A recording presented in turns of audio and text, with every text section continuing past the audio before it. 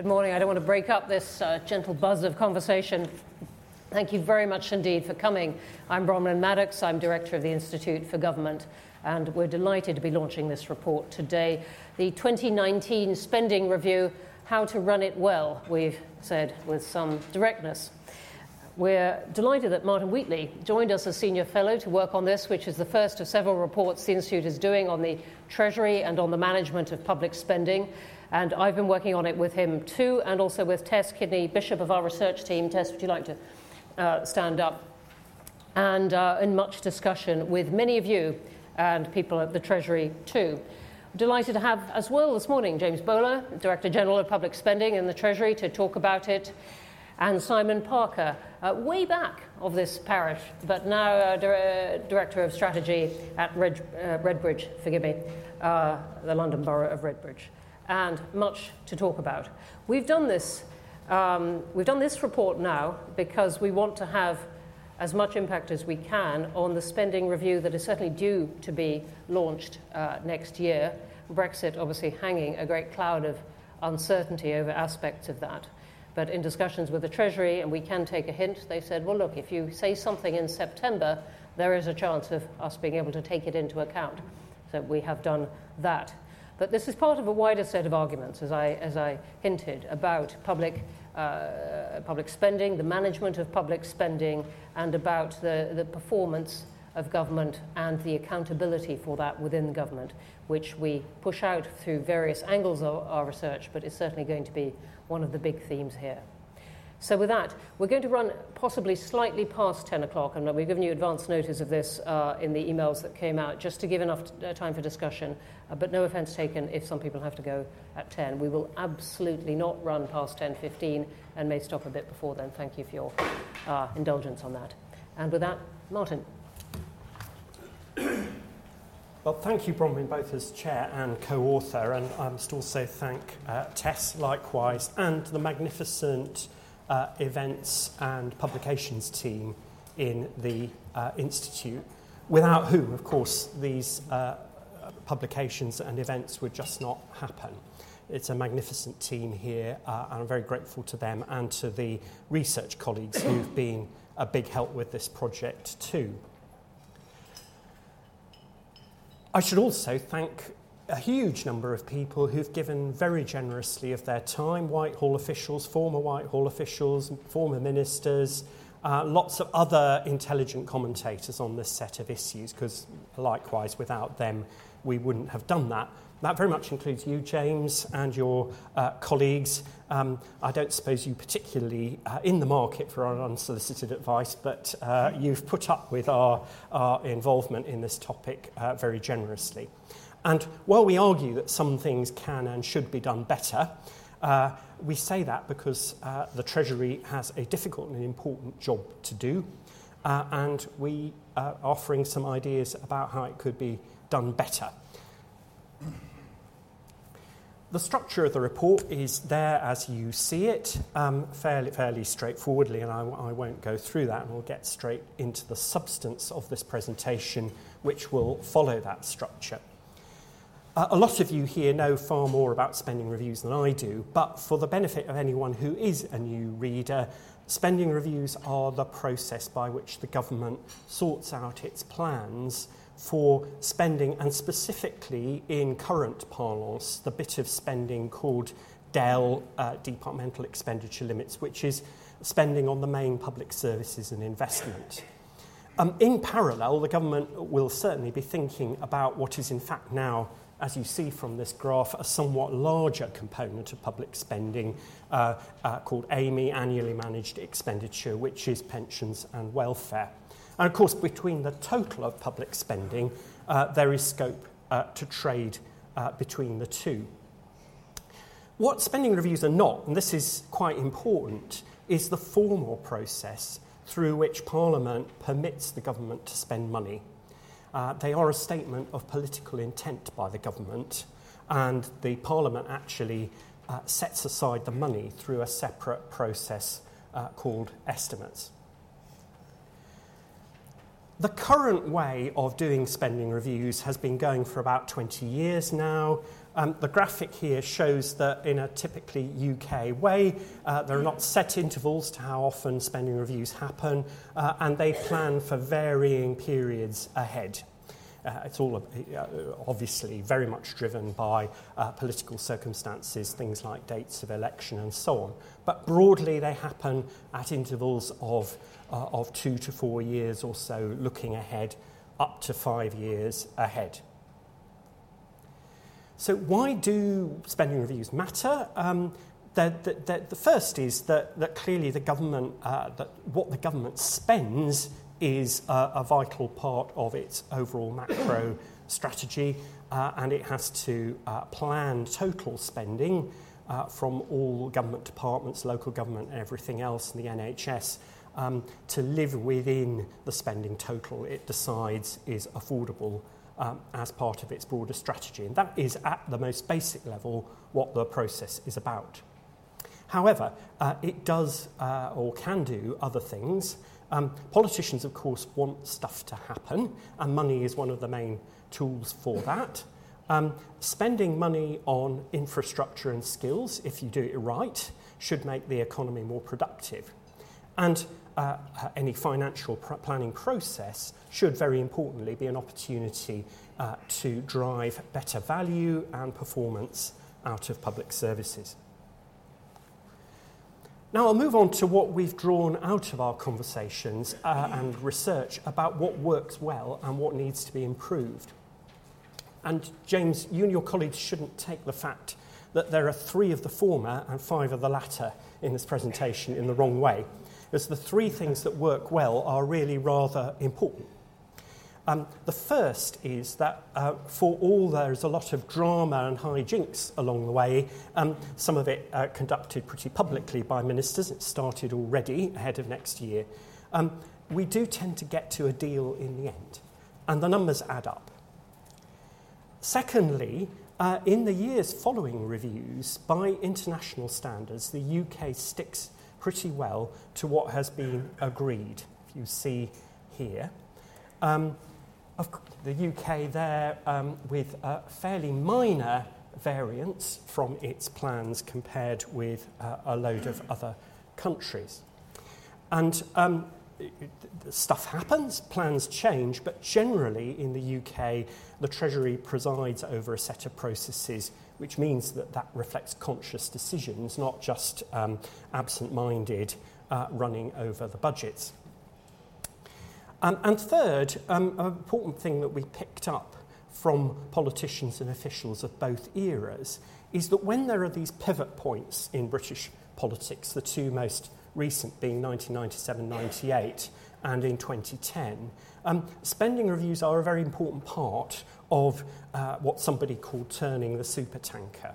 So taking the example of the 2010 review, one former Treasury official we spoke to said, when it started off, the machine didn't believe there really were going to be cuts. There really was going to be a reversal of 13 years of broadly expansionary approach to public spending.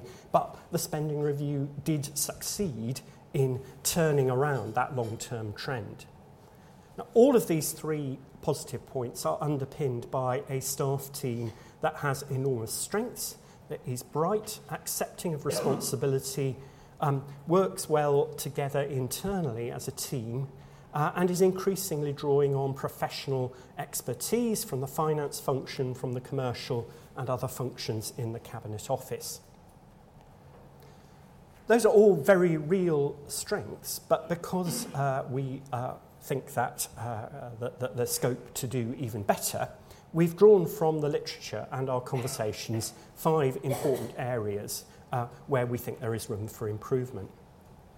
There's much more detail in the report, but in quick headline terms, first of all, ministers' reflections are on a spectrum from those who clearly had a whale of a time playing the politics of the spending review process to those who found it all a dysfunctional bore.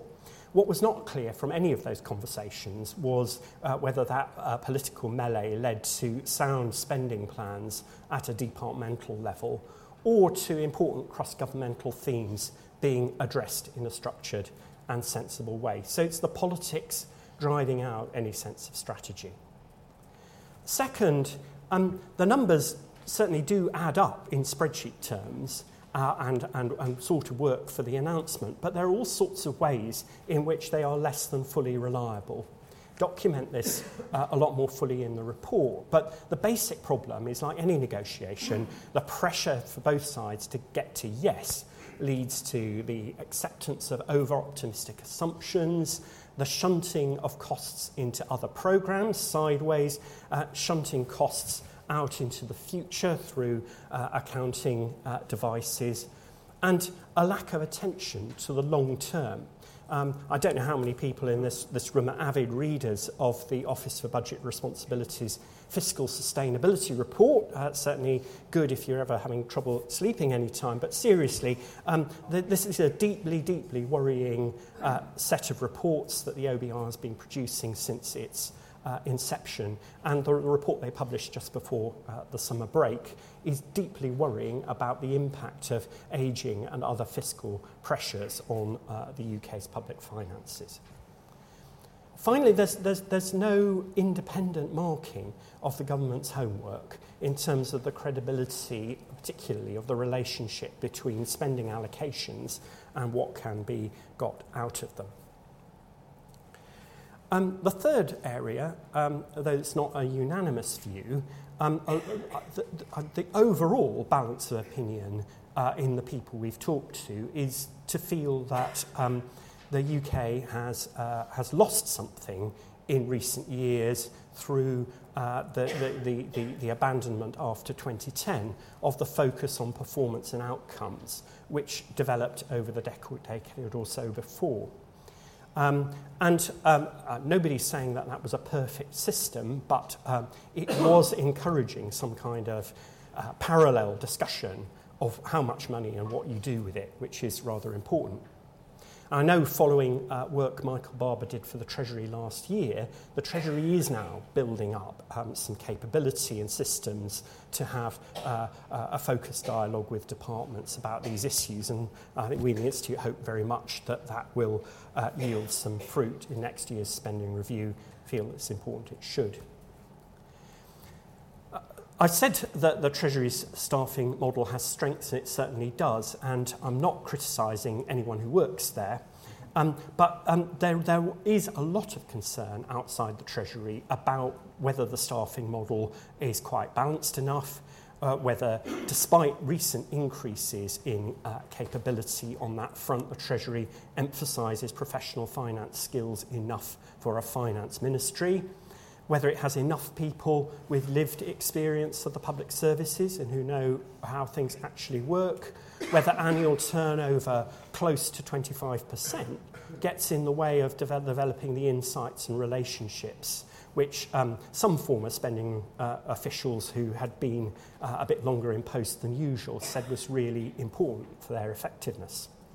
And more than once, former Treasury officials compared themselves to Millwall, and they said rather proudly, "Everyone hates us and we don't care."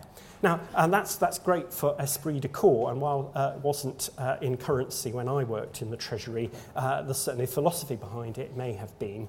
But the other thing you have to say, of course, is that finance ministries will never win popularity contests. But we think there is an issue for the Treasury about thinking more about its external reputation and the behaviours and communications which drive that, which is leads me on to my final point, which is about transparency and communication. So first, the public documentation, which we explain more in the report, is very complex and not at all user-friendly. Even really expert committee advisors in the House of Commons say they can't make sense of it. So what hope the rest of us? Second, we picked up a strong concern about external engagement and reputation management, particularly from public and third sector professionals outside Whitehall, who are the people who are making the public services system work. So one council chief executive said, "I've never felt so disconnected from Whitehall and so not listened to." challenges of next year, Bronwyn, you already touched on them, but they're pretty obvious in terms of the political position of the government and, of course, Brexit and its domination of political headspace.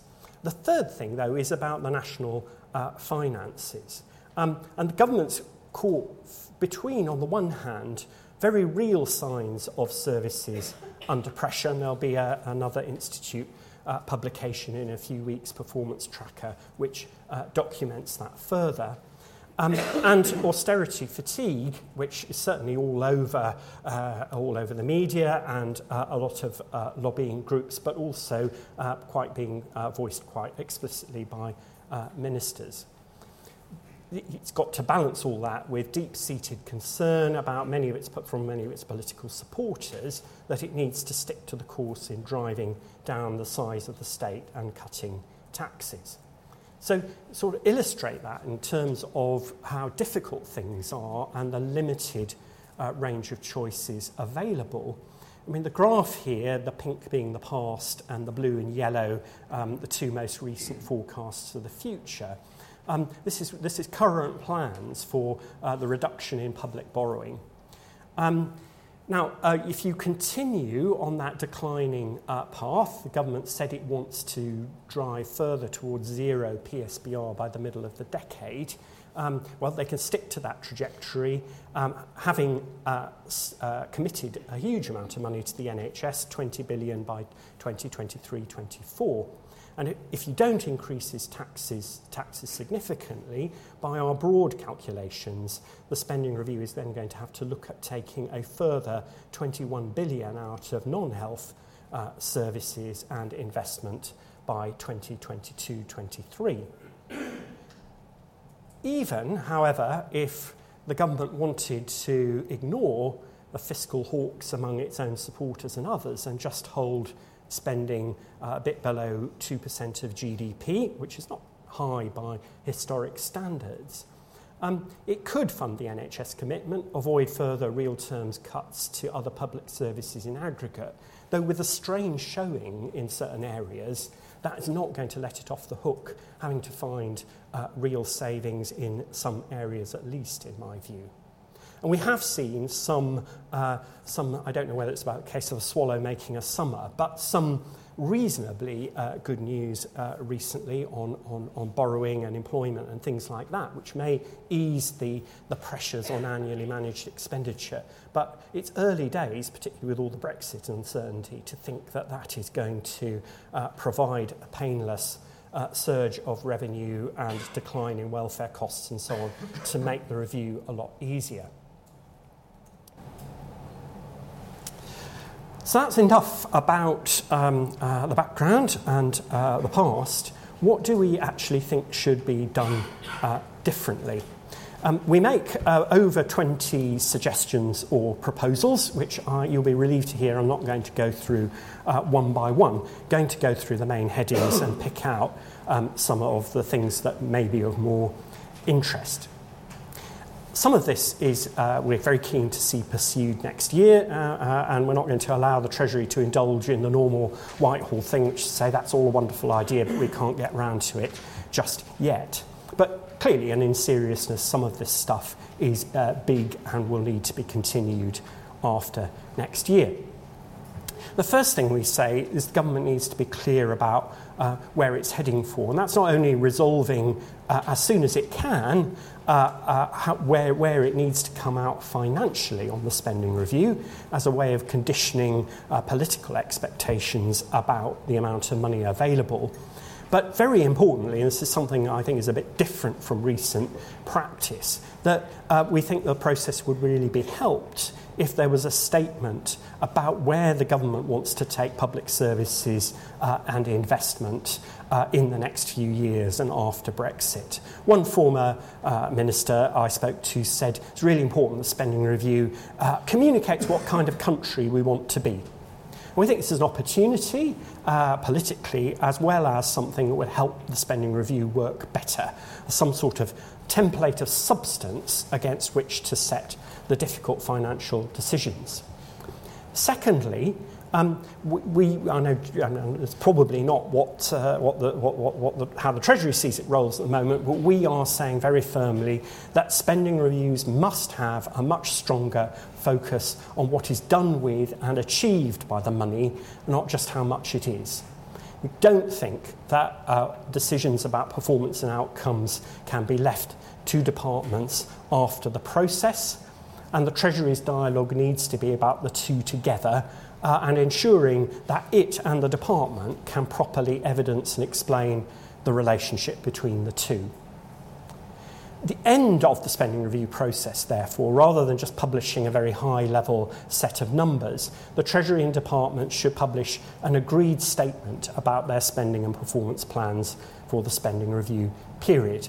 And we are suggesting that the NAO should provide some external assurance about the assumptions and modelling which underpin those statements. Beyond this, and a parallel piece of IFG work about accountability we're coming out soon, we will be thinking more about how there can be more external assurance of whether the spending and performance numbers that are coming out of Whitehall are valid. The third thing is that as well as settling the departmental programmes, the Treasury needs to look at a certain set of issues across the whole of government and avoid the tendency for this just to become a series of bilateral discussions. The ones we've picked out in the report, there could be more of course, but the first is the spending requirements and pressures associated with Brexit. This is a big project for the government, all too much likely to think if departments are just thinking about it individually, we won't get to a sensible picture across government. Secondly, local government. It's affected by the decisions and actions of 13 different government departments. It's the area of public spending under most strain from previous spending reductions, and exactly how its future funding is done after 2020 has not been sorted out.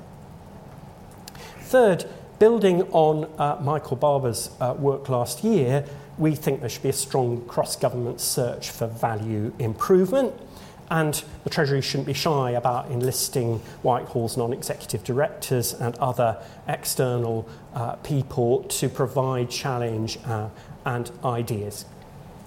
One element of that could be a thorough testing of whether more local control and decision making about public spending would lead to better value in local public services. And then we think that the very good work that the Treasury's initiated and published on risk now with input from the OBR should be carried forward into a cross-departmental assessment of financial risk, which is much more robust than these things have been done in the past. Fourth, addressing what I said earlier about the documentation of spending and performance plans and reporting.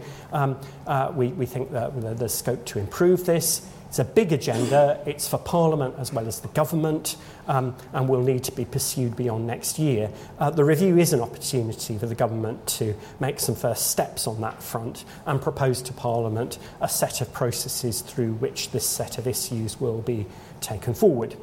And the Procedure Committee of the House of Commons has launched an inquiry on the case for a dedicated committee to look at spending plans. The Institute will be submitting evidence and looking to support Parliament and the government in rethinking these important points. On professional skills and capability, this again is not something for a quick fix, but the Treasury could make some selected short-term hires to boost its own internal knowledge about some of the most difficult challenges. I saw this done myself 15 years ago or so in the Treasury. And then the Whitehall non-executive directors, other experts, could be brought in to provide some challenge and help. Beyond next year, we argue that the Treasury needs to rethink quite fundamentally the staffing of the Spending Directorate, addressing the issues I mentioned earlier of finance professionalism, programme knowledge and turnover. In our closing chapter, we just sketch out a few bigger and longer term issues, including the old chestnut about whether the boundaries of the Treasury and its relationship with the Cabinet Office are right, who is providing leadership in the UK government about public service design and transformation, and other topics for which we will be returning to as an institute. And thank you very much, Bronwyn. Martin, thank you very much indeed. Brilliant.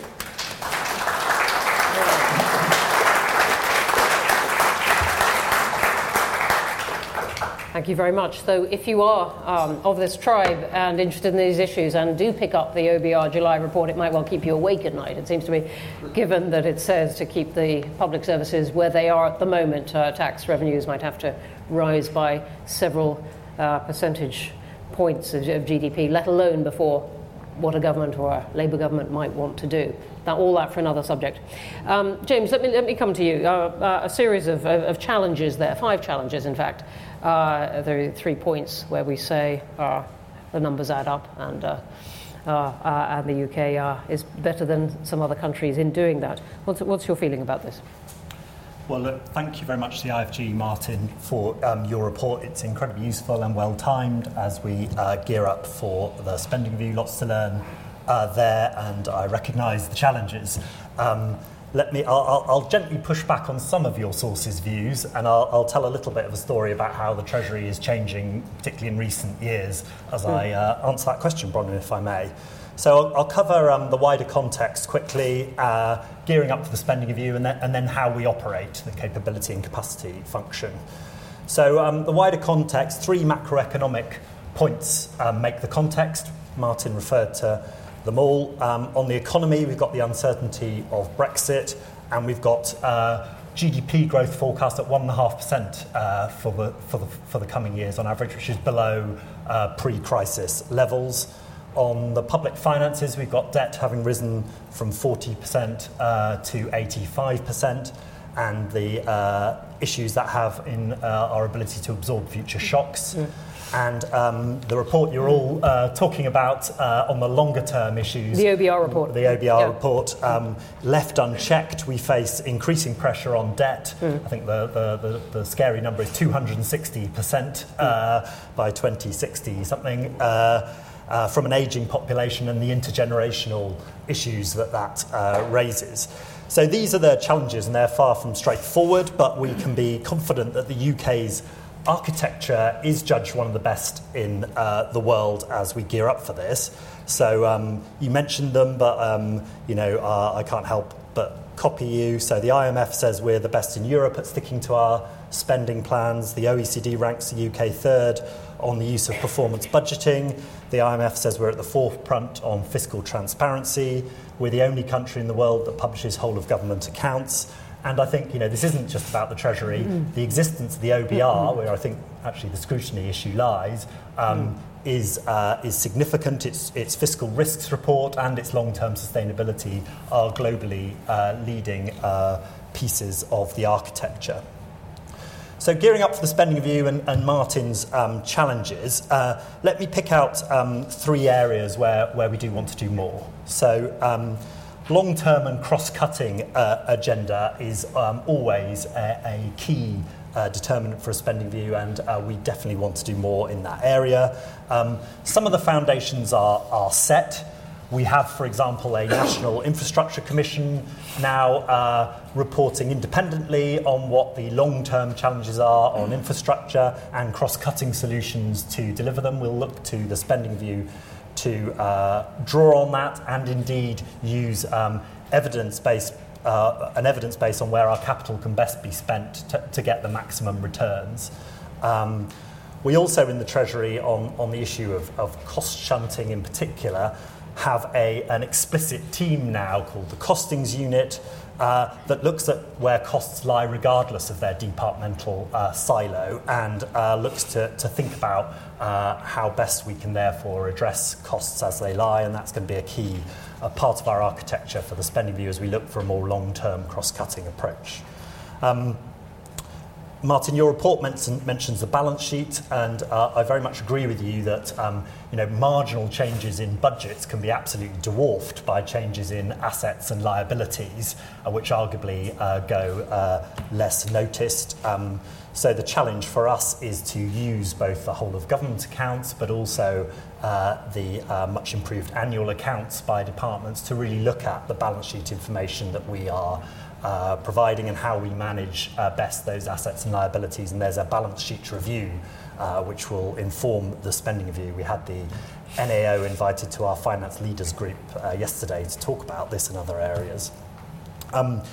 On performance, Martin, you absolutely rightly say the performance frameworks have come and gone. There's many people in the audience who have designed those over the past. You're right, we asked Michael Barber to do a review on that, and I'd very much recommend his report, and Chapter 1 is an excellent summary of the history of these changes. Michael has set out a performance value framework, which we are piloting. We are also looking to integrate the single departmental planning process into our plans better, as we do look to deliver a more stable, sustainable performance framework for the future. So a challenge to rise to there. Finally, you talked about how we operate as a Treasury, and I wanted to pick out some reflections, particularly of where the Treasury has been changing over recent years. And I do think you mentioned many of these, Martin, but I do think this isn't well understood. So I'll try and explain it as best I can. So the main point to make is that since 2015, there has been a very large investment in the capability and capacity of the functional agenda across government, and the Treasury spending teams, which the focus of much of this report, are married into the work of those functional teams. So let me explain. So we now have 160 people in the Infrastructure Project Authority that are professionals on project management and the governance and systems on that, including optimism bias, which is an issue that we are all concerned about. There are 280 people in the centre on the commercial function now, from 0 a few years ago, which are professionals at procurement policy, and the recent Carillion experience was a huge test of our ability as a Treasury and Cabinet Office with departments to unpick all of those public sector contracts in that particular company when it went into liquidation. On finance, we're doing two things. We are upskilling the spending teams themselves on finance, and we've made a large investment in the capacity of the Treasury itself on the finance function, which includes new drive for qualifications, but also expertise that spending teams can work on. And I won't keep going, but the same is true for digital, for human resources, and for property management. The point is that we've chosen a model of how we want to professionalise here, which is that there is an option to put individuals into each spending team, a procurement professional, a commercial professional, a project professional. We haven't chosen that model. We've chosen to keep those together in the functions, many under John Manzoni. And we think that is the right model because there are huge economies of scale in keeping people together, and where we've tried in the past to put people in individual teams, they sometimes lack that ability to bounce off each other and build the expertise they need to together. So it's been a very significant change since 2015, and one I think is the right way forward.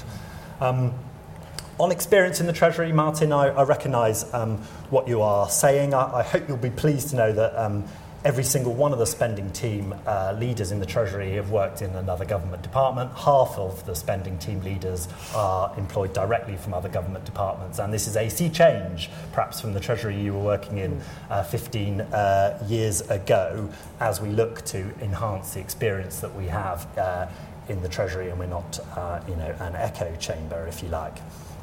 And thirdly, a theme running through your report is the much needed focus on strategy and value, which I hugely recognise. I would say that focus is absolute, and the spending review process can sometimes push people off an understanding of what the Treasury does as its day job, which is value for money. So myself, my directors, my spending team leaders are spending all of their time at the moment on a 10-year health review, on a social care green paper, on a defence review, and the very important set of reforms around whether decisions are decentralised correctly at local government, and the huge sets of reforms at devolved administration level. The other part of my job, which takes up most of my time, is co-chairing the Major Project Review Group, which is looking with the Infrastructure Project Authority. I co-chair it with John Manzoni, particularly at wrestling these large government projects into, in the implementation and delivery phase, which I think rightly there has been criticism in the past of a lack of focus. And indeed, often overlooked, but we updated the Green Book, which sets out how we want to go about this just earlier this year. So that very much sets the scene for the spending review, and that is the day-to-day work of the spending review. So whilst ministers love the haggle bit and the briefing various correspondents in newspapers, don't forget the day job. In conclusion, I'd also just want to say that I'm immensely proud of the staff in the Treasury. You set out the challenges, I agree with them, I've set out the challenges. They work in very challenging circumstances. I reject the Millwall suggestion. If that machismo existed, then go through a financial crisis and go through fiscal consolidation. I really don't recognise that. What we do have in the Treasury is the most engaged staff in Whitehall. It's not a competition, but we do have the most engaged staff in Whitehall, and I'm maybe your most provocative point yet. Incredibly proud of the work that they do. And the work that they will be doing in very challenging circumstances going forward. James, thanks very much. Thanks for coming and making your points and countering some of what we've been arguing. I will come back to you on both the performance and the staff points, two of the key ones we're making. Simon, what's your take on this, on how the Treasury's doing on these questions of performance, staff, and knowledge of what it's like to be on the receiving end? Well, I'm tempted to leave the Treasury to James and Martin, although I note that your spending team leads are coming from departments. They're not coming from frontline public services, which might be an interesting issue to explore later. So I'm the ambassador from Redbridge today, and I probably should say a bit about the place that I'm here to represent. Redbridge, if you don't know, and lots of people don't, we are a borough of 300,000 souls up at the top right-hand of the London map, on the Central Line and soon to be on Crossrail, and that's a really big deal. It's an exciting place to be at the moment. We've changed a lot of our top management over the last couple of years. We're on a huge journey of change. If you look at the place, we have a reputation for being a leafy, semi-Essex suburb. That's still true. If you go up to the north of the borough, that's definitely still true, and there's a folk memory of that throughout the borough. But in the south of the borough, where my office is, in Ilford, it hasn't been true for a very long time. Ilford is hyper-diverse. The last census we had wards, there were 85% non-white British, and it will be higher by now, because we have whole new communities moving in.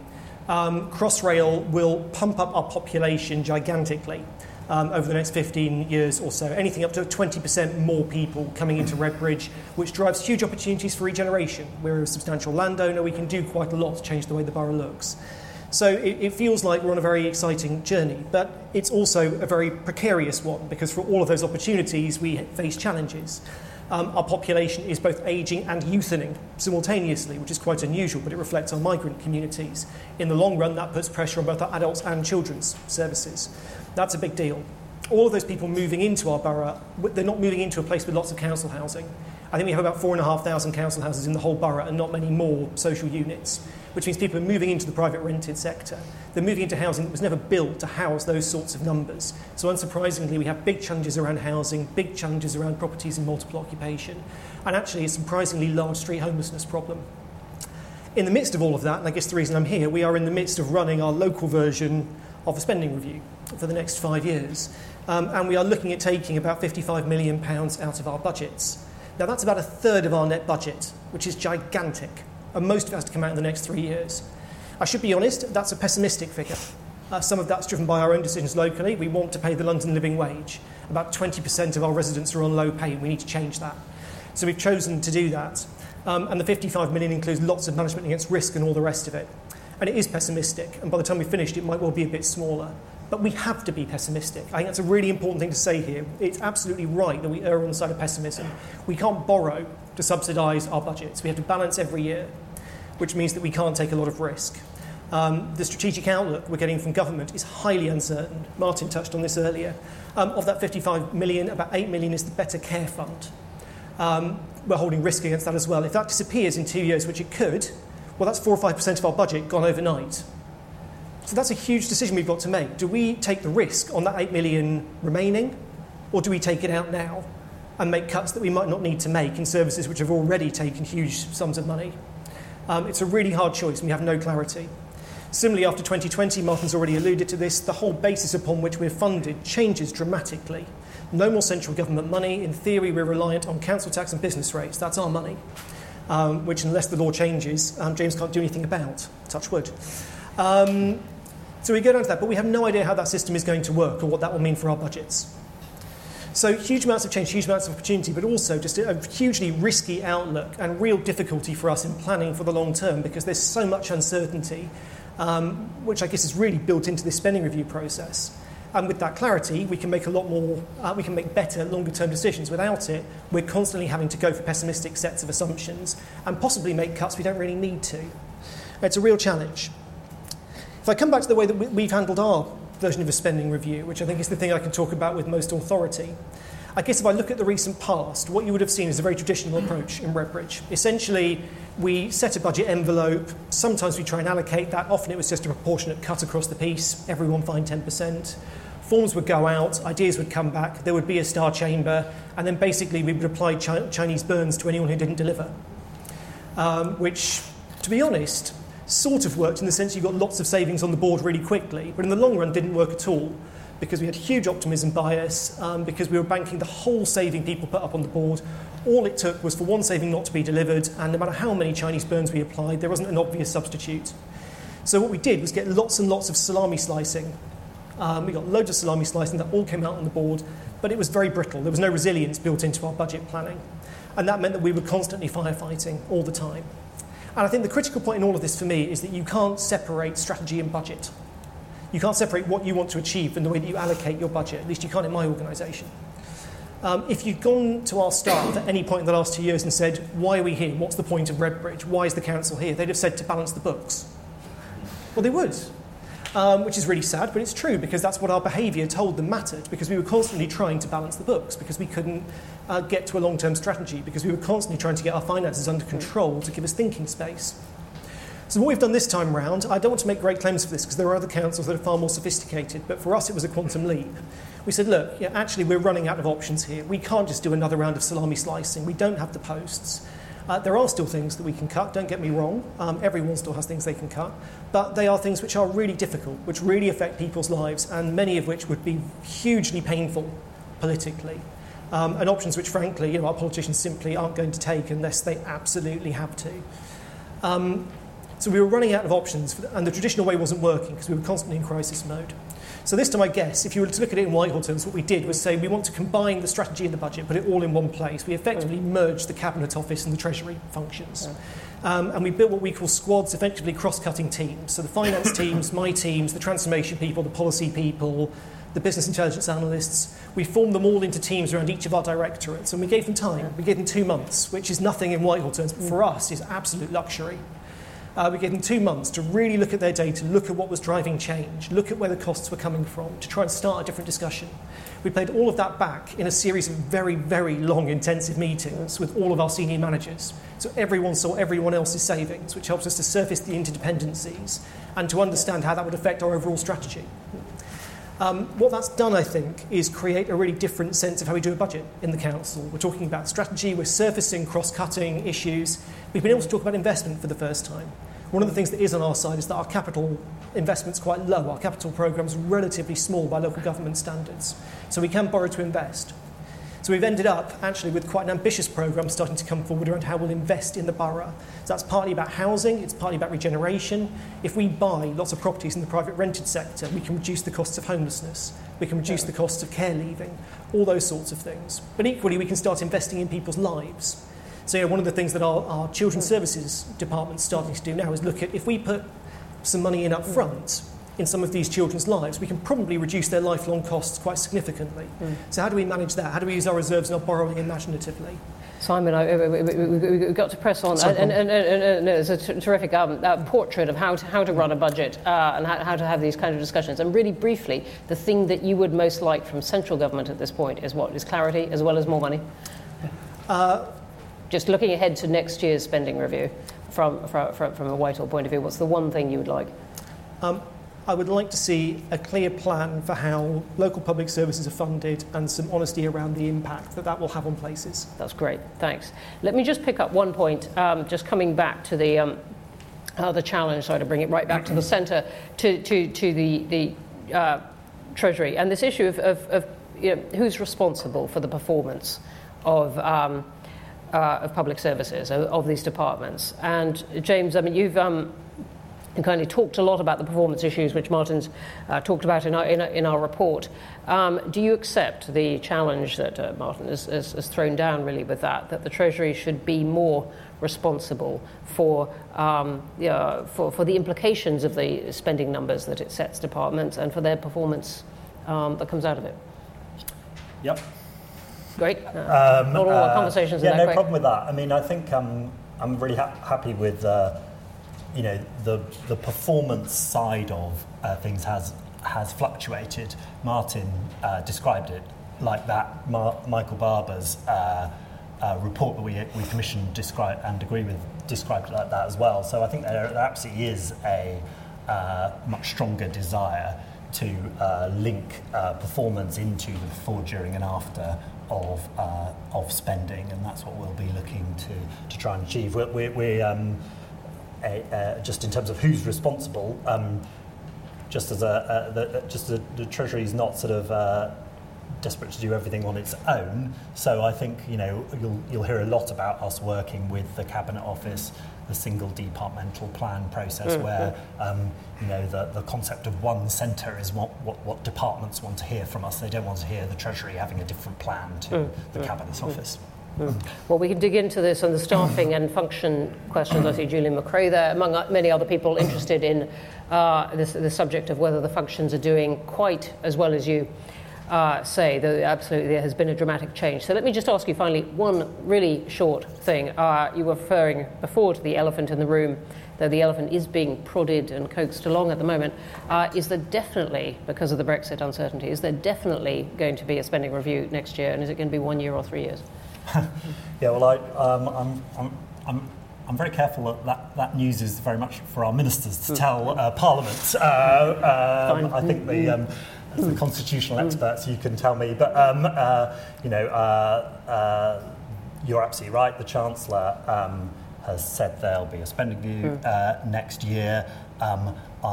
We have an independent forecasting process of the economy and public finances, and I think it's probably the case that the Chancellor, Chief Secretary and Prime Minister want to see a little bit more of what those forecasts are before they take absolutely final decisions. We have a preference for multi-year spending reviews. As do we. Thank you very much. Let's have some questions. Right, there's a first out of the traps over by the fireplace. Hi there, I'm Christopher Hood. In Martin's presentation, we passed rather quickly over minority government and Brexit issues, but I'd quite like to bring you back to that, because it seems to me that there are three principles of spending reviews that are linked rather closely to that. One is the principle that you review all aspects of government spending at once, something that goes back to the Plowden report of the early 60s. The second is the idea that you decide the envelope before you decide allocations within the envelope, a principle first established in 1992. And third, the principle of budgeting over more than 1 year, which, as you say, has more or less applied, at least for parts of the public spending, since the late 90s. All of these things, all three of those, depend on some measure of cabinet solidarity and discipline. And the question I've got is, do we have enough cabinet solidarity and discipline to support any of those principles, let alone all of them? Thank you very much. And Christopher, you're working on a project about the Treasury yourself with Nuffield.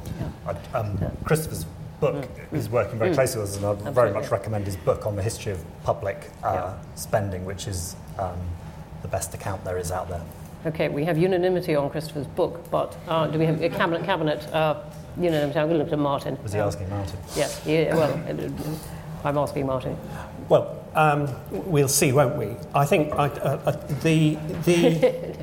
looking from outside, and it's very easy to say these things when one isn't any longer in the system and having to work with real live ministers.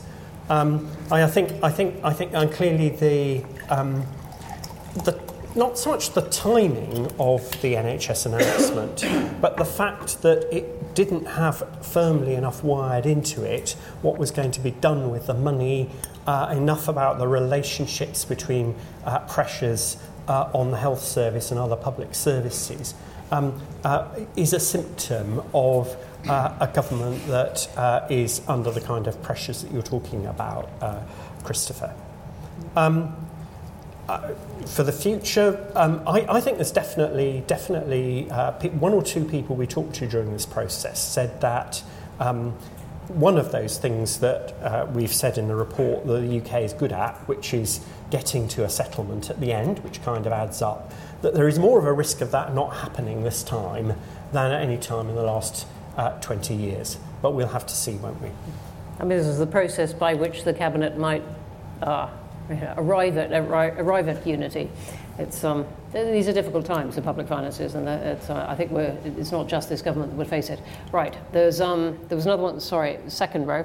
Yep, and then you, but trying to take people in the order that they're sticking their hands up. Right, whole cluster over here. I'm coming to, please. Malcolm Chalmers from the Royal United Services Institute.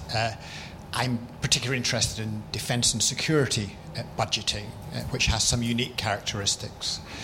And to some extent, budgets for defence and overseas development are protected because we are still committed to the 2% and 0.7% targets. But those targets, I'd be interested in your observations, have led to a degree of perverse behaviour as departments try to fit what they're doing within those particular targets. And one of the ways in the last spending review the Treasury tried to mitigate those effects was having the Strategic Defence and Security Review, which was cross-cutting across a number of departments.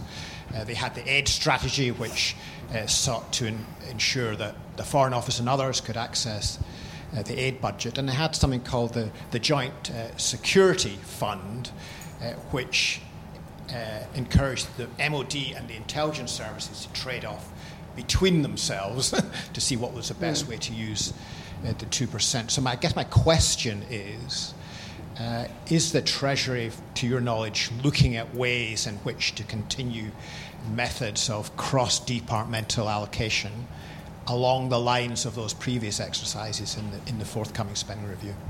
I think there's the funds area, and there's the fund area and the allocation mechanisms. I mean, I think the big advance on the defence side of things is the apparatus coming out of Downing Street and the Cabinet Office in the National Security Council, which does look really helpfully look cross-cuttingly, and a whole sort of cabinet and committee governance section which looks at together. And I think the spending review will very much play through that with Mark Sedwell as the National Security Advisor. On the use of funds to affect joint working and change, I think that is definitely a mechanism we use. I mean, on the one hand, I'd point to Simon's experience where I don't think local government like the history of having 10,000 funds pointed at it and all the targets that went with it, and they preferred a decentralised approach, and I think that is the right approach. But on knotty areas where there is a case for, pushing more cross-government work, I think funds can work really rather well, and we'll be looking on the defence side of things at what's worked and what hasn't worked, and I don't think there'll be too vast disagreement on that front. Hi, Dennis Tunnicliffe, House of Lords. Martin, you spoke about transparency, and we have great post-review transparency and paper that weighs a ton. But could you comment on transparency of the process? Is there, at the moment, transparency of the process is transparency by leak? Would it be better if we had a much more open process where actual bids were published and debated in the public domain?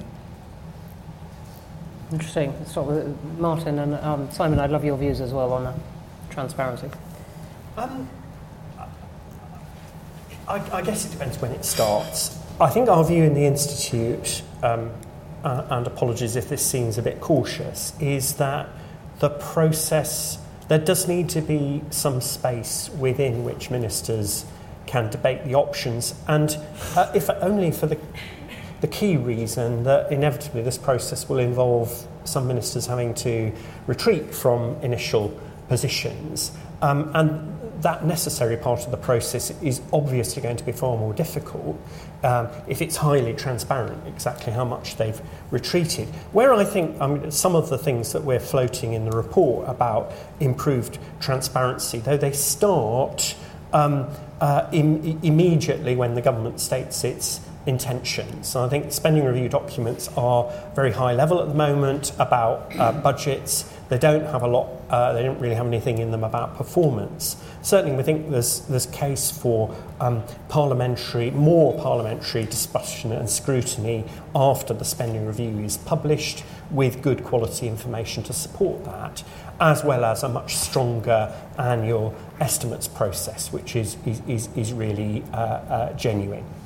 We've also talked about whether the NAO would take on a role, and talked with them about it in terms of scrutinising the robustness of the process that's actually happened.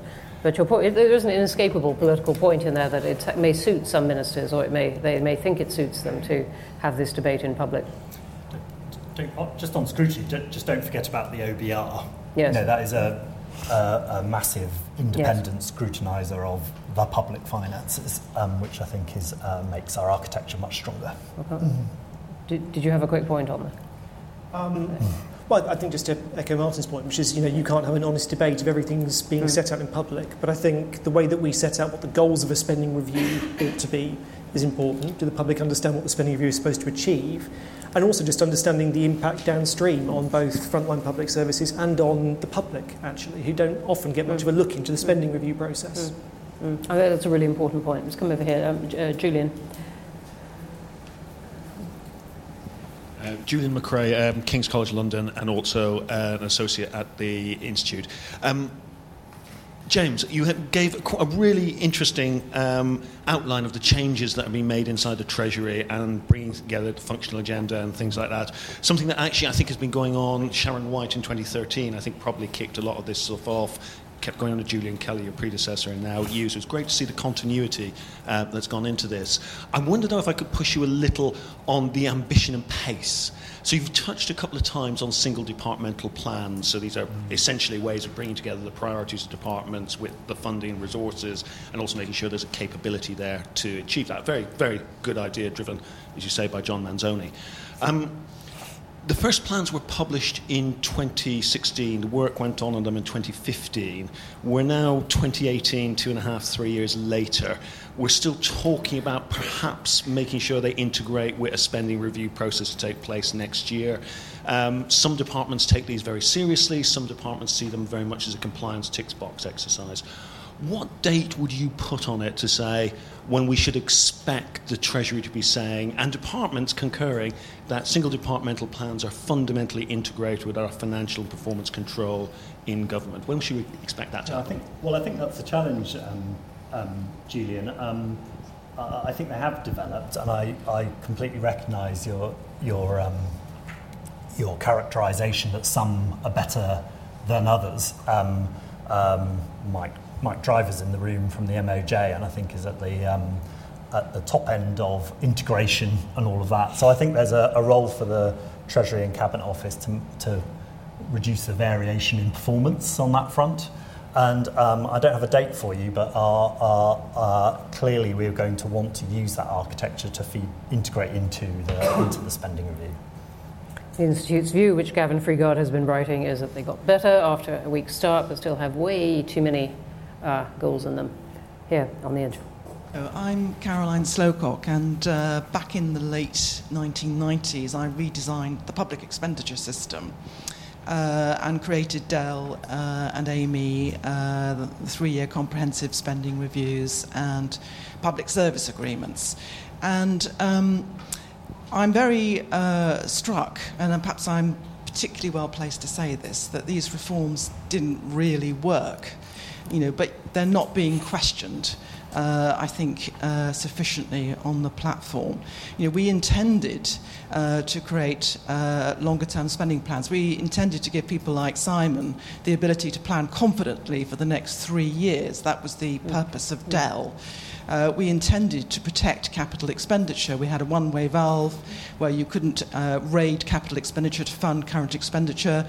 Meanwhile, in local authorities and the NHS, capital assets are being sold off to pay for, to plug holes in current expenditure.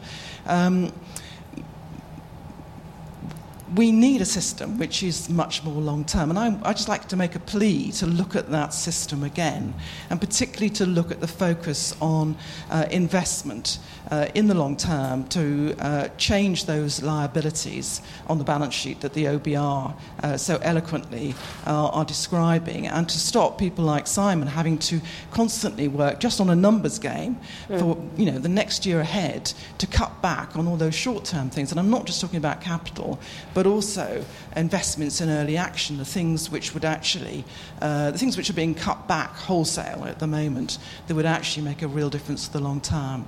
So think big and do it again. Reform the public expenditure system. Thank you very much indeed for that, James. Are you absolutely pleased? I think I was 2 or 3 doors down from you, Caroline, when you were inventing all of that. And I remember the weekend where you were tasked with inventing public service agreements. Really hoping work-life balance has improved in the Treasury since those days. No, I think it's a good plea. I mean, I think I wouldn't be too pessimistic. I think particularly on capital, obviously there was a restraint on capital post-2010. But there is some new architecture here with the National Infrastructure Commission and the National Productivity and Investment Fund, which is much more long-term and is much more cross-cutting. The challenges still remain, but I wouldn't completely despair. And in terms of our she's not despairing. She's saying it hasn't changed. It hasn't developed in the way it was intended. Okay, and as we talk to finance ministries around the world, I mean, the 3-year budgeting point is subject to change and all the rest of it. But we're still our colleagues in different finance ministries still look to us as having delivered more from the reforms that you set up in terms of that longevity of budgeting than before. I very much take the stresses and strains on local government, though. Simon, do you want to say, do you feel you're dealing with a system that has unintended consequences, or this is not how it was planned? I think 3-year indicative budgets are really helpful, and it's useful to see that. I guess, there is a certain amount of scepticism, I think, when you're at the front line about, you can set out 3 or 4 year settlements, will they ever be stuck to? I mean, the answer is probably not. I guess where I sit from a local authority perspective, the big challenge we've got is that we have so few tools to actually manage that risk. So I guess, one of the obvious things is that we have to balance the budget every year, and we have to balance it on the basis of figures that we often find out only 2 or 3 months before we have to actually start spending the money. So, if you can't give us spending security, you could at least give us more tools to manage the risk, like being able to borrow over a longer period of time, for instance. Maybe not balancing over 1 year, but balancing over 3, which I think is quite a radical step for this country, but I think would hugely help us to manage our budgets. Really, really interesting point. Thanks. Here, and then I'm coming further back. I played a small part in the 2004 spending review, which was at the flood tide of regionalism, where there was a real effort to both involve regions and think through the implications of the spending reviews on the different regions. And I'm hearing today that we've had a retreat really into a Whitehall departmentalism, and I guess a plea, like Caroline, to revive some of the thinking that lay behind that original radical view of spending reviews. Would you like to give your name to people watching on live stream? You would say your name? Yes, I'm Nick Charman. Yeah. And my experience was from the regions, regional development agencies, and then DTI.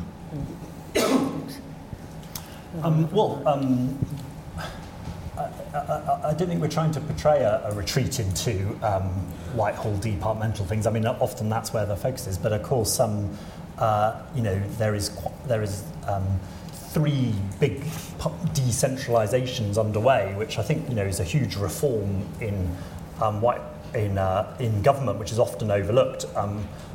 Massive changes in Scotland, Wales, and Northern Ireland. Regardless of quantum, a huge difference in accountability.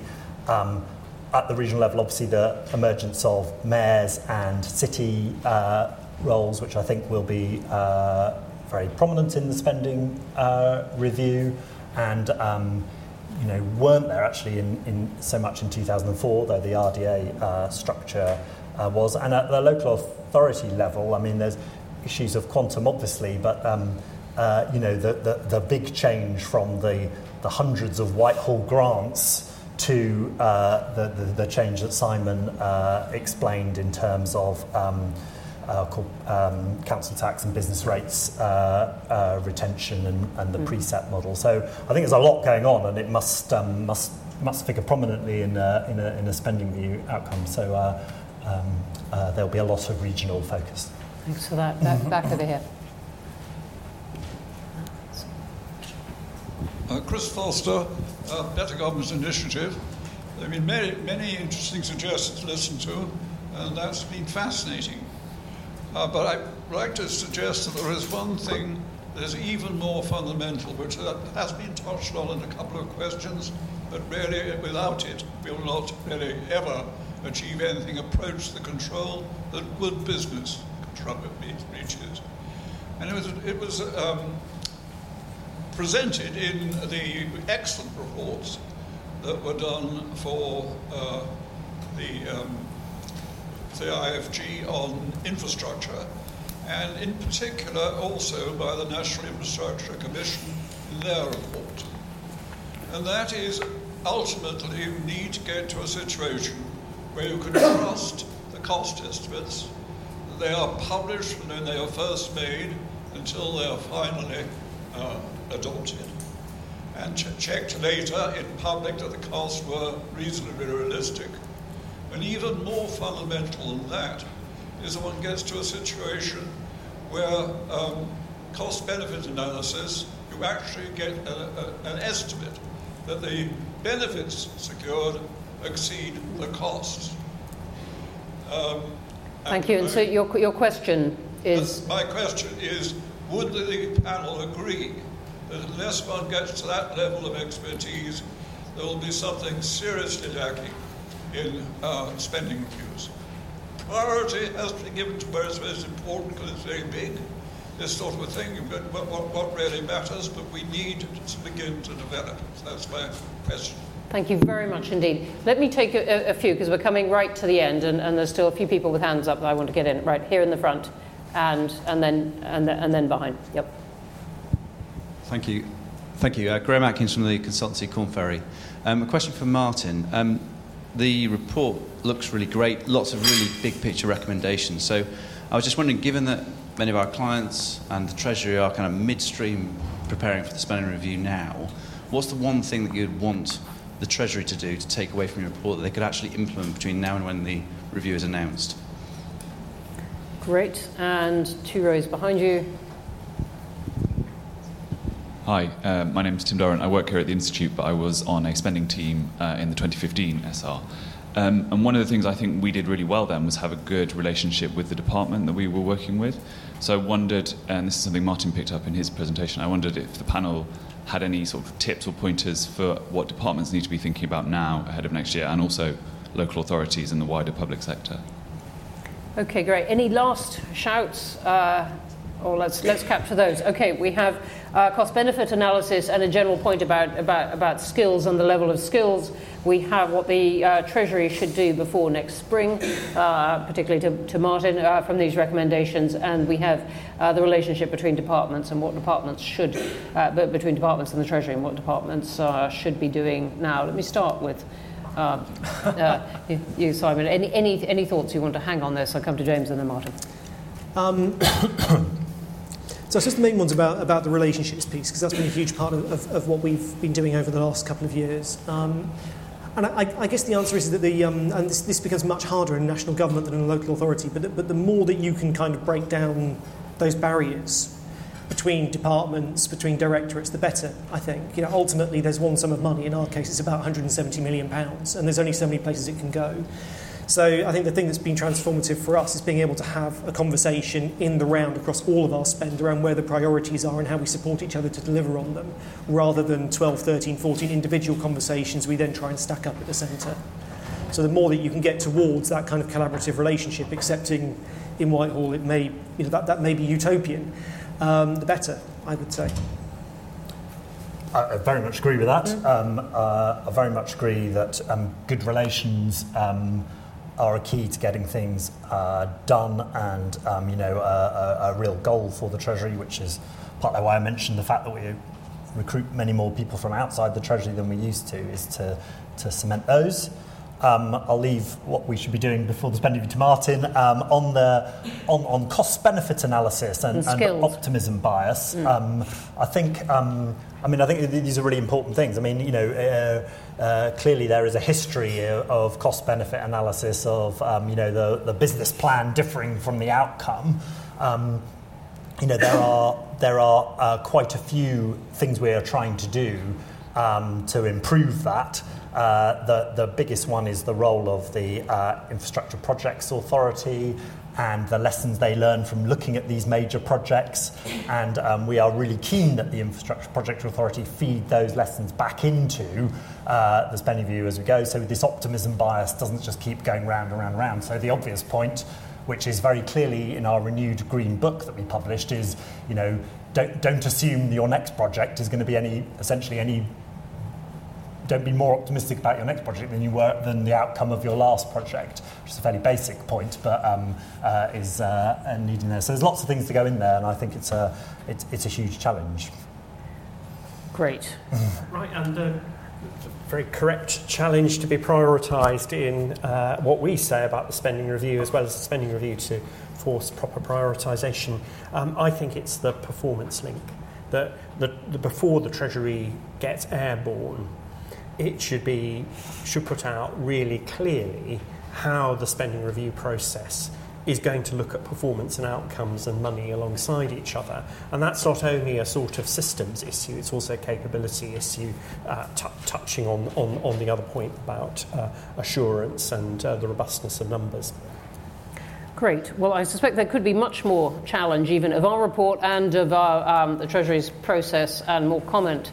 Simon, thanks very much for your passionate account of what it is like to be running budgets under these circumstances. There could be much more, but the process itself may be the best and most immediate test of this. Could I flag up to you two bits of IFG work coming out, two big bits which are directly relevant to this? One is our annual performance tracker, which will come out in October. We bring it out before the budget, regardless of when the budget is. And that is by Dr. Emily Andrews with Gemma Tetlow, our chief economist, looking at money into public services and then the performance that comes out. And then also we will have a report by Emma Norris on the churn or the turnover of staff throughout the civil service and just what that does to continuity. And that will be coming out later in the year. Thank you very much indeed for your questions. Thanks for coming. And thank you to the panel.